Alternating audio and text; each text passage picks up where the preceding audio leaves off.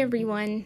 I am here again to share the findings of an interesting and recent paper named You Speaks to Me, Effects of Generic You in Creating Resonance Between People and Ideas by Ariana Orville, Ethan Cross, and Susan Gelman.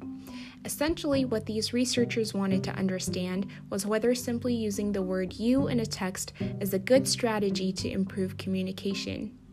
To test their idea, they conducted 5 experiments using Turk Prime and crowdsourced data from the Amazon Kindle application. Their first study found that passages including the word you were much more likely to be highlighted while being read.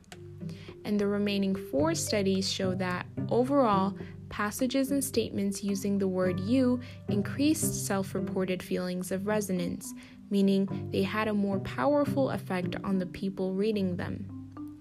What is worth mentioning here is how the findings of Study 1 captured people spontaneously reacting to passages that spoke to them as they were reading in their daily lives. As for why this effect might be occurring, the authors propose that referring to people with the word you invites them to think about how the provided situation may apply to them and therefore become more interested in and influenced by the sentiment of that text they're reading.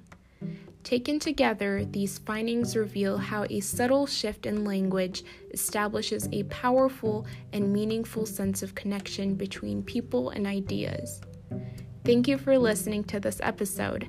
If you have any feedback or recommendations for future episodes, please let us know by reaching out on Twitter or Instagram, in which you can find us with the same name, Simple Psychology.